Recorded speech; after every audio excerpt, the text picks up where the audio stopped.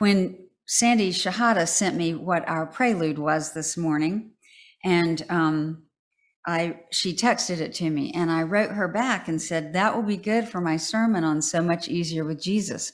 And she wrote back and said, are you serious or are you kidding? And I said, I'm really serious.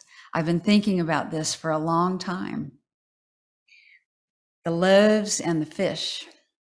In the church of my childhood, there came a time when there were Easter plays or pageants, and these were brief snapshots or vignettes of the life of Jesus. And my younger brother got to play the boy with the basket of loaves and fish. It's a family story for us. My mother made him a great outfit with a robe and a belt, and he wore brown sandals. He had a killer headscarf for a headdress. It was a wonderful story about faith and trust and abundance and belief in miracles. It's a great story. As Leah Morris said in our Time for All Ages video, Jesus was a great storyteller. And that's one reason I often say it's so much easier with Jesus. Today, my brother is a minister, a United Church of Christ minister. It's called UCC. And the Unitarian joke is that it means Unitarians considering Christ. Here's what it says on the homepage of my brother's church website. We are a faithful congregation doing social justice following Jesus Christ. We are a social action, social justice, faith community, open and affirming, welcoming and supportive of all people. We believe taking the Bible seriously means it cannot always be taken literally. We follow the teachings of Jesus. We worship God. We seek to be faithful to the way of Jesus Christ, alleviating suffering, oppression, and injustice, feeding hungry people, and housing families that have been displaced. We seek Jesus's way of peace. It goes on, but wow. The website makes it really clear what they're about because they follow the teachings of Jesus. It's just so much easier with Jesus. Many Christian denominations use a lectionary. In case you aren't familiar, a lectionary is a book or a listing that contains a collection of scripture readings appointed for Christian or Judaic worship on a given day or occasion. It repeats every 3 years. And so it only contains a small portion of the entire Bible. But if you use the lectionary, you know exactly what scripture you'll be using for any given Sunday. And the lessons taught, the sermons preached, give answers for how to live a Christian life. It's just so much easier with Jesus that way.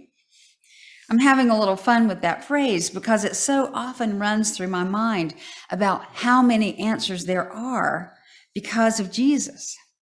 Tithing, as I talked about last Sunday, the phrase WWJD, what would Jesus do? It's a barometer, for our lives.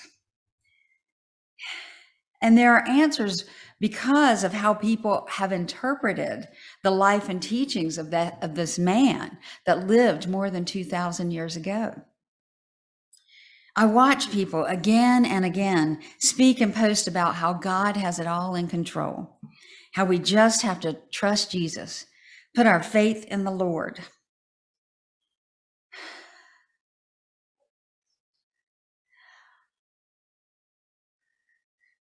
And I kind of wish I could do that. It seems much easier to have that one focus and to even be required to put all of one's faith and trust in this man or in his father, this man that lives more than 2,000 years ago.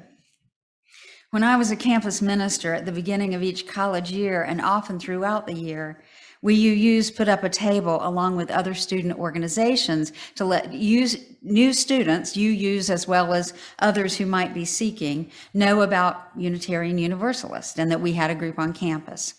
And our motto, the phrase that we used was spiritually alive, radically inclusive, justice-centered. In contrast to some of the other religious student orgs who seem to have answers for all the religious questions in all of life, we would put up a sign that said, "Got questions? So do we." It wasn't as good as the Jewish student group Hillel, which advertised their bagel breakfast with the tagline, "Come get the schmear," or for their meet and greet, which they called Schmooze with the Jews. Other faiths, y'all, I'm telling you, it seems so much easier than Unitarian Universalism. And maybe easier isn't the right word. My brother assures me that despite what his website says, living out who they proclaim they are is much more difficult.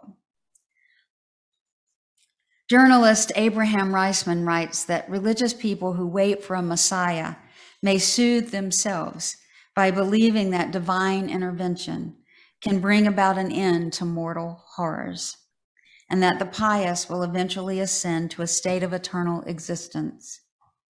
But for secular types, including the atheist and agnostics and humanist among us, and I would say many, if not most, Unitarian Universalists, who find ourselves concerned about the state of the world, both reform and revolt seem impossible routes out of all of humanity's messes. If it all keeps getting worse, what's the point of anything? It's hard to measure pessimism, but there are indications that it's on the rise, at least in America. Polls suggest pessimistic views have exploded in the last 20 years, and even before COVID, nearly a third of Americans believed an apocalyptic event would occur in their lifetime. And now, an awful war is carrying with it a terrifying nuclear threat. A plague rages. Liberal democracy seems to barely cling to life. The humanity of the LGBT community and women's rights are being diminished daily. And as we corrupt the climate on which our species depends, legions die, drowning, burning, or running. If there is a God who loves humanity, that God is showing it in the most mysterious of ways. If you are one of those whose spiritual beliefs call you to believe that God has everything under control, and more importantly, if you find that eases your mind, that's a path worthy of your exploration. For many of us here, we arrive at a Unitarian Universalist church because while one of our identities may be Christian or Jewish, our beliefs, our faith, is often based in a spirit of curiosity, maybe even skepticism, and search for meaning and the sacred call of love. We are willing to explore the mystery of life and what it means to live in the unknown and perhaps the unknowable. What does it mean for Unitarian Universalists to live this month's transformational theme of renewing faith? In our new member classes, Anne-Marie often reminds us that Unitarian Universalism calls us to be more loving, more kind, more generous, more compassionate, more patient than we ever wanted to be. What do we do with the last few years?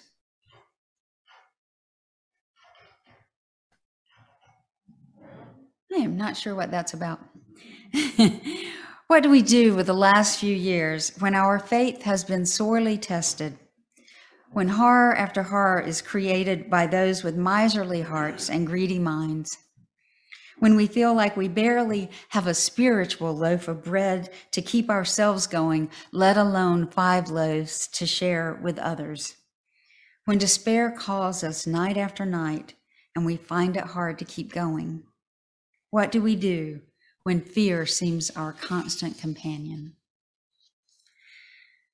Theologian Frederick Buechner writes that faith is homesickness.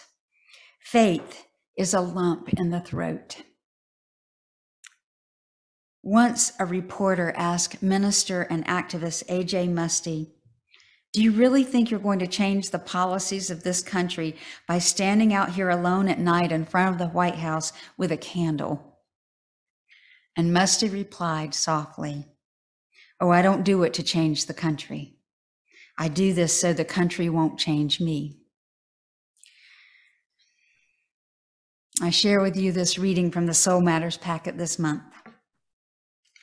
How do we renew our faith when so much is falling apart? In these fragile days, we who assess life through the fire of reason find so little reason to trust that everything's going to be okay. The climate is collapsing. Racism so often morphs more than it is removed. Politics divide us more than they unite. And don't tell us it's slowly getting better. Don't ask us to deny this feeling of despair that feels so real. On so many days, we have lost our hope for a better day. But we do long for it, don't we? Despite the setbacks and slowness, there remains something inside that continues to say, it can be better. More is possible. I need to believe that goodness is real. It is a longing that lingers no matter what.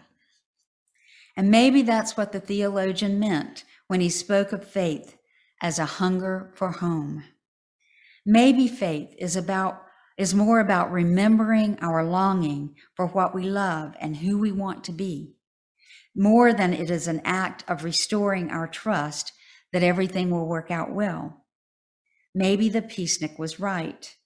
We must remain faithful to the fight, not because change is guaranteed, but to ensure that we do not give up, that we do not give in to despair. Perhaps renewing our faith begins with being honest, with telling the truth about how awful life can be. And perhaps we start by being honest with ourselves and each other that if there is not a God that is creating just circumstances, then we have to. It's up to us. There are no utopias. There is only struggle, and progress comes only through the struggle.